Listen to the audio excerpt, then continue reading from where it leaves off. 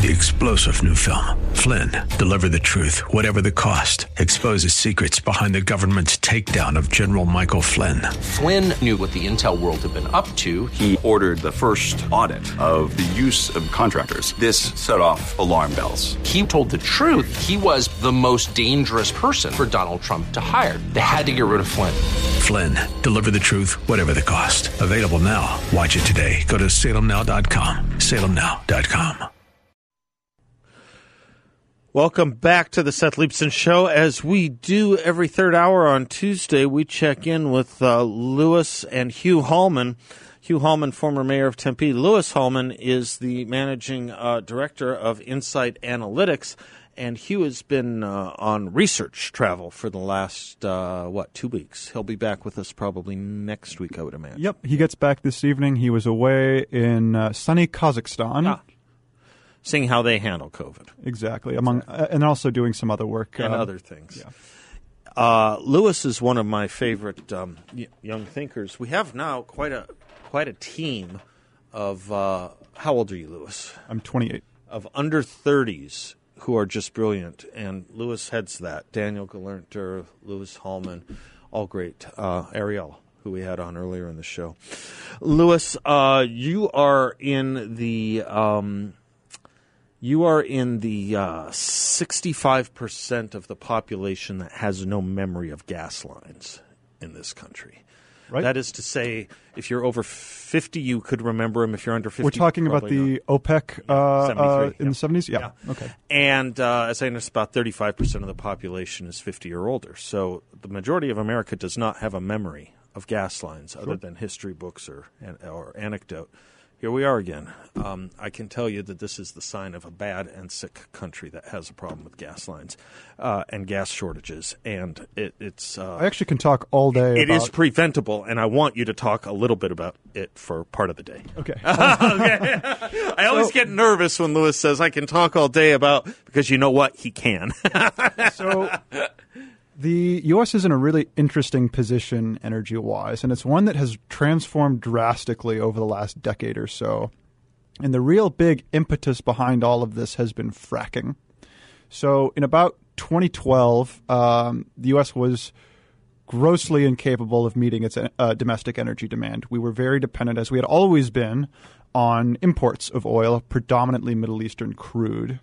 But with the expansion of fracking in the shale fields of Texas and North Dakota and other places, we have driven the cost down of oil to about $40 to $50 a barrel break even. And this has then created our own domestic supply that is then unremovable by the rest of the world. And so we are not currently technically energy independent because some of the more expensive wells sort of went offline in the beginning of the COVID crisis, but that combined with the available stock of infrastructure, the U.S. is effectively energy independent. Now, this is not shared by almost the entire rest of the world. There are really only a handful of countries that can comfortably say that they're energy independent. And so while these gas lines are an issue now, I think that the really big saving grace about our position is that these are a temporary shock and will go away. Because what we're going to start seeing now, I think, is actually a really big deal for the rest of the world, who is still very dependent on all of these long-run shipping lanes that oil has to move through and are now increasingly bereft of the U.S. security overwatch that made all of this possible for the last 80 years. And so we live in a world where it is very possible that the U.S. will see a ceiling of about $60 a barrel for crude, while the rest of the world, because of increasing global instability, sees a price floor of $150 a barrel or more, just ridiculous prices. And so things are good here relatively, although we are seeing this short-term bump, that there is the potential down the road for a massive decoupling of the global energy system. One of the interesting things that I think came out of this week with regard to the Colonial Pipeline, I guess it's fair to call it a cyber attack, I suppose, right? Ransomware attack. Mm-hmm. One of the interesting things to come out of that was the administration's response when asked today whether Colonial will be paying the ransom. and if the federal government has guidance on this, the federal government says, no, we have no guidance on this. This is a private company. And I thought, it's the first time a Democrat ever saw, first time a Democrat ever thought the line between private and public corporations was bright and strong, high and impregnable. Well, this was a first. The demarcation zone is really how much effort do we have to expend on your behalf? But it's a hugely not just private company issue. Right. This is a renunciation, an abdication of federal responsibility when they say, "Oh, it's just a private company." I mean, this is about national security. To the degree that they have an obligation to defend us, I would say that that's accurate. Right. Okay. Good. To the degree, I know we always have that little. I do want to talk about COVID with you, though, if we can, Lewis, as well, because I was saying earlier, we're in this weird place now where a year ago, everything that was said by you and your dad and me and Dennis Prager and Heather McDonald and a handful of others, but not much more than a handful, everything that was said by we exactly a year ago is bearing out day by day or week by week, maybe. Right. Even the New York Times has joined us. The New York Times. Even they have joined us in reviewing clinical literature and thinking about it critically, which is a position that they opposed completely for months. If you were, by the way, in our little camp of critical thinkers, we were, I believe, science deniers, anti-vaxxers, Neanderthals, conspiracy theorists, and the like. The president called us Neanderthals. Right. Non-patriotic Neanderthals. Question Ooga booga. about patriotism, huh? Ooga booga. Ooga booga. The New York Times, my friend Jim said it'll be interesting to see if this reporter for the New York Times gets fired. Oh, that will be fascinating. That is an interesting question. But let me give you this standout sentence from the New York. It's buried. It's not the main lead in the story, and it's okay. It doesn't have to be. There may be two leads here, but this has to be one of them. Buried into paragraph 8 or 9, quote, there is not a single documented COVID infection anywhere in the world from casual outdoor interactions such as walking past someone on a street or eating at a nearby table. Yeah, the operative word in that sentence is documented, right? Because it would be extraordinarily difficult for that kind of, I don't know, some kind of molecular contrast. I don't even know how you would do it, where you somehow tag the germ, leaving patient 0, and watch it as it floats through the air, enters patient 1, and infects them. Well, I suppose if you were an extremely isolated or isolatable type person, but then and the only human contact you had was one person outside for a minute or 10 right. I mean, that would basically be the only way, because even if you're going outdoors and in contact with multiple people, it's then not clear where you're getting it from. But you would be getting it from outside transmission. Presumably. If you live totally alone otherwise. Right. That would be the only way to do it. That having been said, that was not the message. That was not the message from the government, from the CDC, from the state governments, and from every other Karen in the world who would shame you for not wearing a mask outdoors. Now we have the question of vaccinated people wearing masks outdoors, which there is guidance on. A vaccine does not allow you to go maskless outdoors, though there is not a single documented COVID infection anywhere in the world from casual outdoor interactions, such as walking past someone on a street or eating at a nearby table. Pre-vaccine would have been a better end to that sentence, because that's what they mean. Right. Pre-vaccine. So on that note, I'm really sort of amazed increasingly at what I see as the con of the century that was effectively just perpetrated upon the American people. Because we had, in total, about 3.35 million deaths in the United States last year, up from about 2.85 million the year before, an increase of about 510,000 deaths, or about 15% of the age-adjusted rate.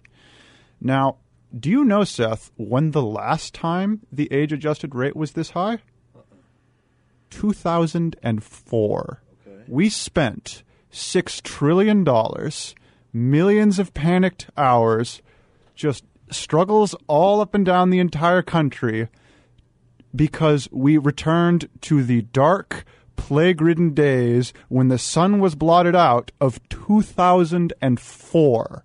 What do you mean? This is fantastic. I want to pick up on this on the other side of the break, but real quickly, age-adjusted, what does that mean? So it's a way of taking death data and aggregating it along the demographic profile that a country has as it changes over time. So you have a slightly differing percentage of old people at every given year. So adjusted for age so you can have an apples to apples. Correct. He's Louis Hallman. I'm Seth Leibson, 602-508-0960. We'll be right back.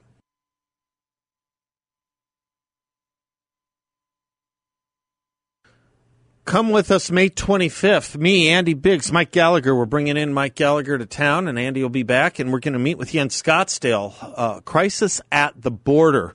It's an element of everything else that Mike and Andy and I certainly think is but one in the nostrum of progressive causes and means to effectuate those causes. We're going to have a great event.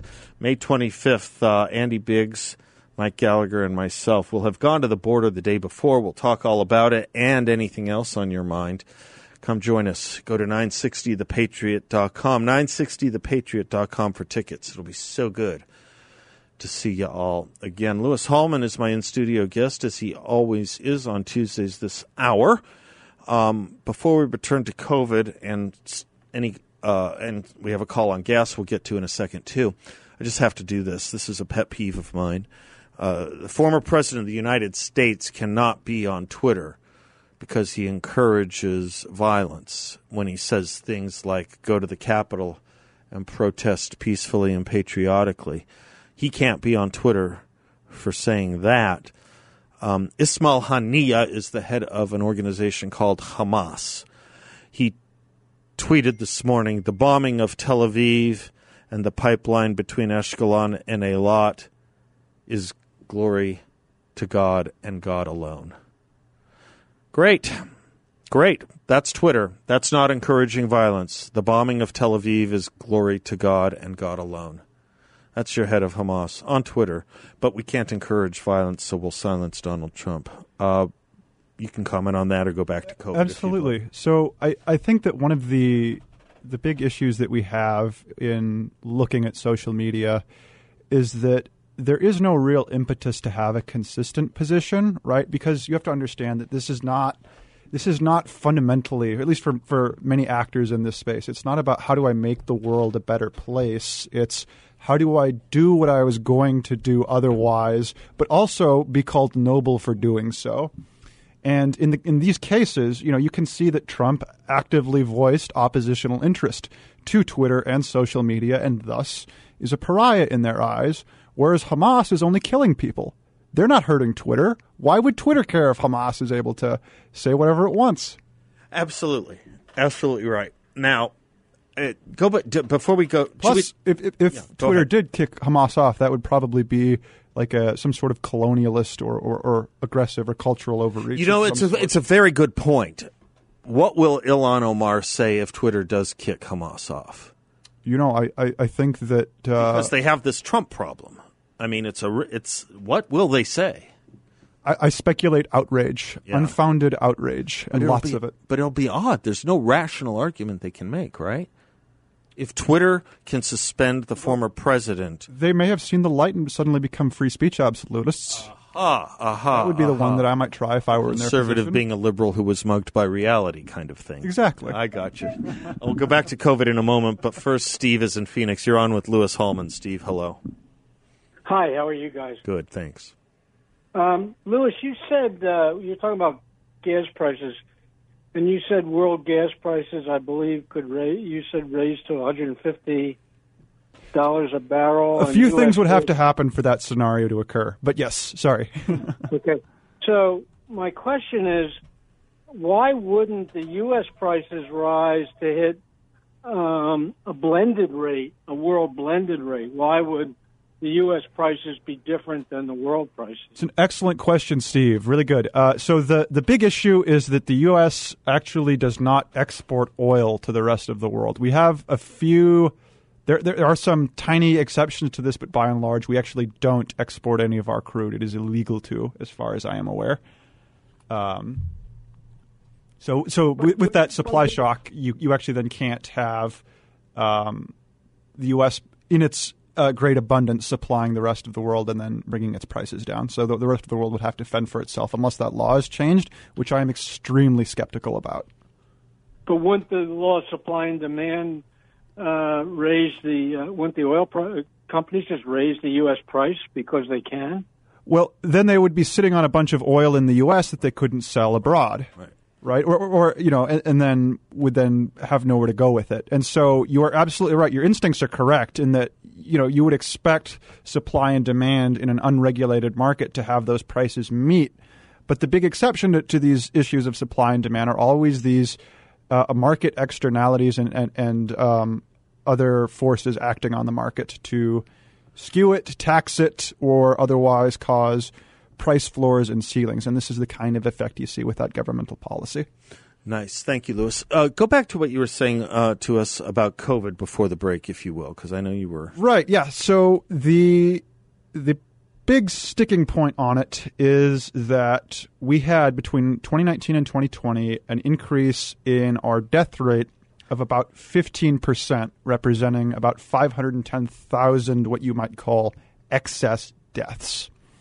And so the last time we had a death rate, which is the number of deaths divided by the population, it was equivalent to this, as I said before, was in 2004. And this just, the loss of 17 years of 1% decline does not seem to me to be a sufficient reason to utterly uproot society and change our entire economic and cultural way of life. So that raises an eyebrow. But we've also talked on this show about how America has measured its COVID deaths and that we use the most exacting standard in the world. We use a 60-day standard, which means that if you die within testing positive... I would say almost least... I'm sorry, I hate to be caught up on it. Almost least exacting standard in the world.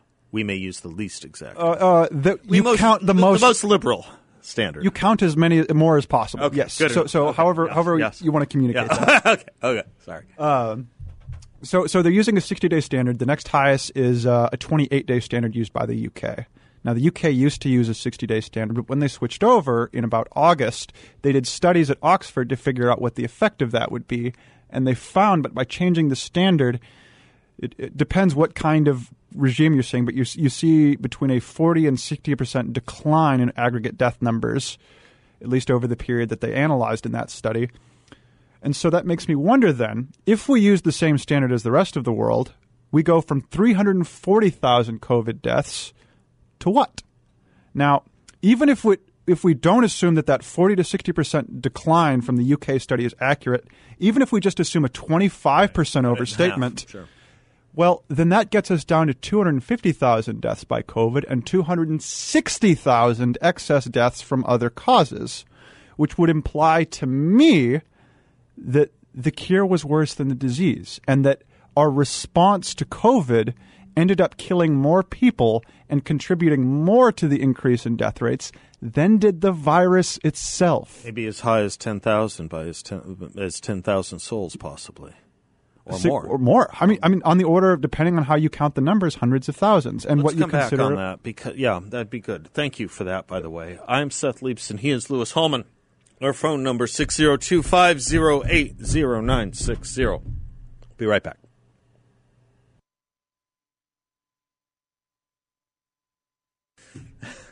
Welcome back. Excuse me. Welcome back to the Seth Leibson Show. Louis Hallman is our guest. 602-508-0960. I was chuckling. There's a story at New York Times. Quote, more than 100 Republicans, including some former elected officials, are preparing to release a letter this week threatening to form a third party if the Republican Party does not make certain changes, according to an organizer of the effort. More than 100 Republicans, including some former elected officials. John Gabriel, our good friend, he tweeted, more than 100? Wow! More than 100. I'm sure the GOP establishment is quaking in its boots. I just looked at the names. I recognized one. Louis Hallman, I was going to ask you something about excess deaths, but let me do this because it was in the news a great deal today, and it came out of a back and forth between Rand Paul and Anthony Fauci, and it had to do with a certain kind of research Fauci either does or doesn't agree with or believe in. Can you tell us a little bit about that? I was unfamiliar with the terminology. Sure. So I believe the type of research in question is what's called gain-of-function research. So gain-of-function research is actually a fairly broad term, but generally what it refers to is in virology, taking a pathogen, a virus, and then effectively either modifying it while it is currently living with something called CRISPR, which, to make a long story short, is a way to modify the genome of living organisms, or by using palindromic repeats. Yes. I know things. I know things. And then the alternate way is effectively through serialized breeding, right? Just successive generations. And what gain-of-function research is trying to do is really just what's on the tin, to gain functionality in the virus that was previously not there. It doesn't need to be a strictly new type of activity. It can just be something like making a virus more transmissible or harder to generate antibodies against, or able to be moved across species, for instance. You know, all sorts of these. So it's any kind of genetic engineering research that tries to, in an evolutionary context, change the nature of how viruses work is some kind of gain-of-function and research. It has a moral qualm to it, right? There's moral qualm over using this kinds of. Well, absolutely, sure. So there's all kinds of potential moral hazard problems with it, including several controversies that were raised earlier in the pandemic about whether or not the original COVID strain did indeed escape from a lab where exactly this kind of research was being performed. And the ethical constraints are fairly easy to see in light of the last year that we've had, in that if you are studying virology and trying to figure out what makes viruses more deadly, well, if you make them more deadly and they escape, that is a really, really bad thing. You've created something that would not have happened otherwise and unleashed it upon the world, all in the name of preventing it. It's like a Jurassic Park situation. It really is. That's a fabulous analogy. The argument between John, the owner of it, the inventor of it, whatever his name was. What was his name? Doctor. Oh, I don't know. The guy with the amber stick. Yeah. Yes, the guy with the amber stick. The argument between him and Jeff Goldblum. Yeah, right? the chaos theorist. Right, the chaos theorist. Ian Brent. What was his name? Dr. Ian? Ian Malcolm. And he says, you spent so much time thinking about how to do it, you never stopped to ask yourself if you could do it or should do it. Absolutely. Right. That argument. All right, Richard is in Phoenix, has a question for Lewis. Hi, Richard. Hi, Lewis. I just didn't know if you knew who invented the PCR test. Did you know his name is? I do not, no. Kerry Mullins. And the guy said it was never intended to test for the COVID, and that he called Fauci a fraud. And guess what happened to him? I'm sure he was year later silenced or nothing came of it. Yes. So I just want to let your listeners know that, and it's part of a kind of a depopulation agenda, but that's as much as I want to say. And then in the cycles, they can spin as many cycles. They can get any number they want by the number of cycles they use.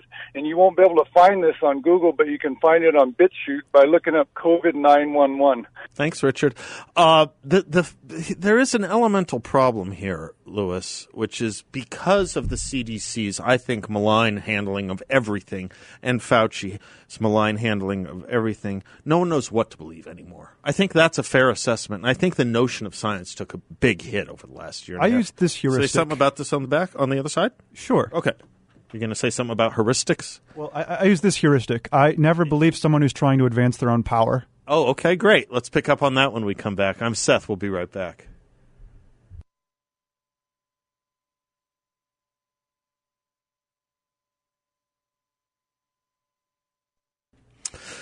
My friend Solar Sandy, she wants to put more of your money into your pocket. If you're thinking about going solar and telling the power companies to take a hike, Solar Sandy's who you want to reach out to. She not only brought integrity back to solar in Arizona, she figured out how to truly zero out your power bill.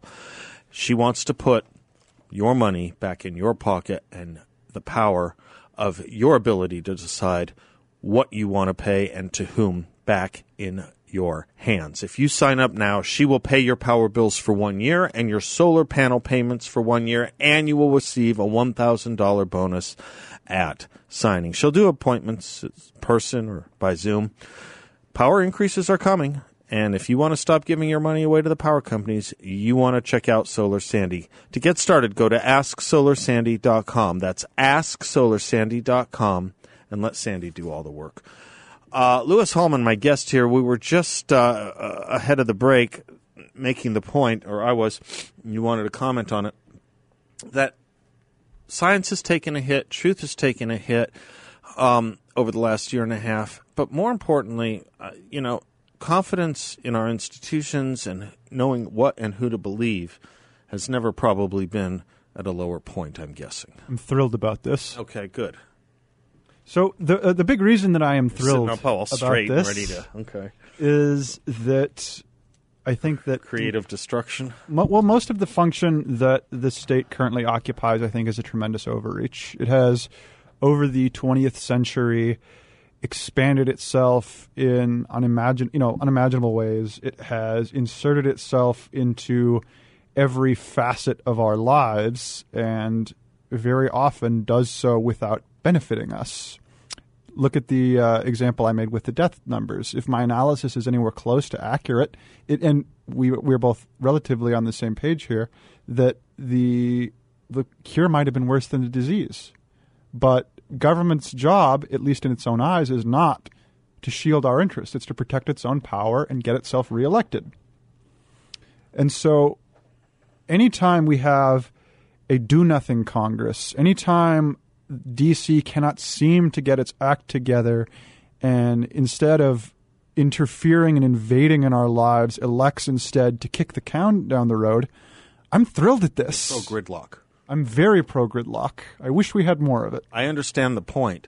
And unless we're talking about appropriating something important for a needy part of our community, consider veterans perhaps, Veterans Health, let's say, I too am much less unhappy about the idea of gridlock. You don't want a situation where the government is paralyzed from having to do things it needs to. So, for example, we're in a situation where the Democratic Party has the White House, obviously, in the Senate and the House, but only really by a thread. And I think they know they probably only have it until the next election in 2022. I think they know that. I tend to agree. I think that the parties are both in serious transition right now, and the makeup will not be anything like it was in 2016. Right. I think you're right. And the difference in the storyline, I think is going to be this from the mainstream. The Democratic Party's problems, if they have problems, are problems of implementation of policy. The Republican Party has problems, and it's one of ideology. Let me give you a for instance. There is more news today about, and has been really for 2 days, there's been more news today and yesterday about Liz Cheney and her problems with the GOP, or the GOP's problems with Liz Cheney, than there has been news about the gas shortage and gas line and colonial pipeline problems.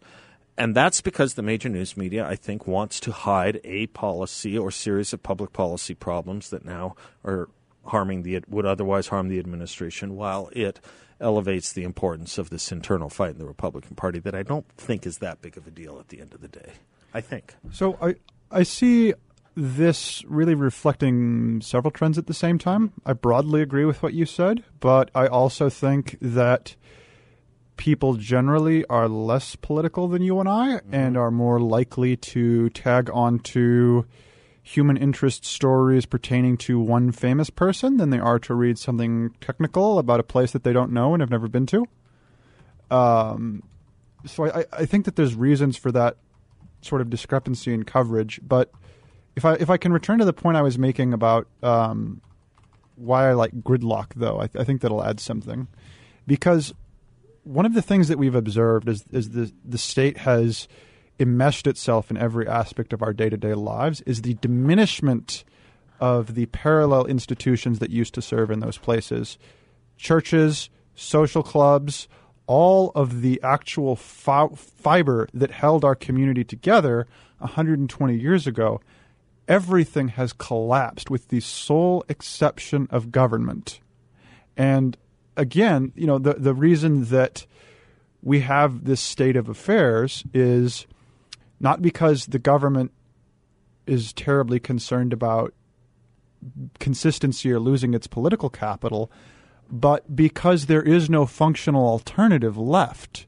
We have so much of our lives, so much of our populace so dependent on government that even when we're all aware that we're being lied to, that trust in the media is the lowest level it's ever been and trust in Congress is lower than it's ever been, we cannot get away from these people because, well, they pay unemployment, they pay welfare, housing subsidies, child care subsidies, food stamps, all of the things that might have been dealt with through the support of one's local community have instead been replaced by this monolithic entity that then actually actively disincentivizes us from trying to form the bonds that might replace it.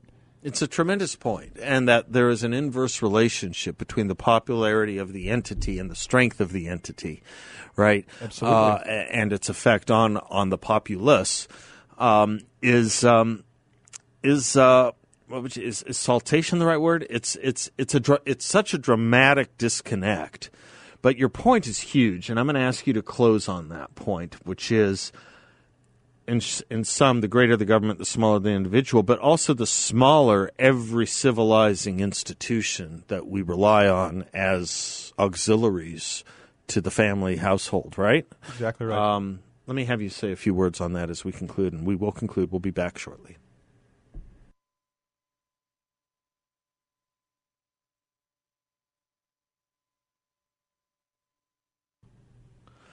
Welcome back to the Seth Leibsohn Show. As I can't say enough, it's a privilege to have Louis Hallman, and anyone who listens to him understands why, with us every Tuesday. Some closing thoughts on your last point, Louis. Absolutely. So we were talking about the fact that as the 20th century has progressed, we have seen the influence of the state increase and swallow up other other aspects of life that would have been socializing and useful institutions. And as that has happened, we also then see, as the state comes to dominate political life and economic life more and more, it has fewer and fewer incentives to maintain, shall we say, a reasonable relationship with its constituents. It doesn't have to make you like it if there's no other alternative. And so my question is, I guess, how do we find truth in a world where it's very difficult to trust our institutions? It's very difficult to trust anyone's political opinions, really. And there's a scientific concept called a nomological network, which is basically a fancy word that means law-like in Greek, or a network of laws. And what a nomological network is it's a way of studying something where what you want to do is, if you're asking a question, you ask it and then you look for as many different kinds of sources as you can and different kinds of analysis. So where one does a quantitative analysis, you might want a qualitative analysis in the other one. And so you can bind together different sources and use them very carefully to construct a reasonable opinion. Reasonableness. Words in short supply right now, in great demand. We'll do more of it tomorrow. Louis Hallman, thank you for your time. Thank you for your brain. Always a delight, Seth. You bet. Until tomorrow, for me, it is. Until tomorrow, God bless you all. Class dismissed.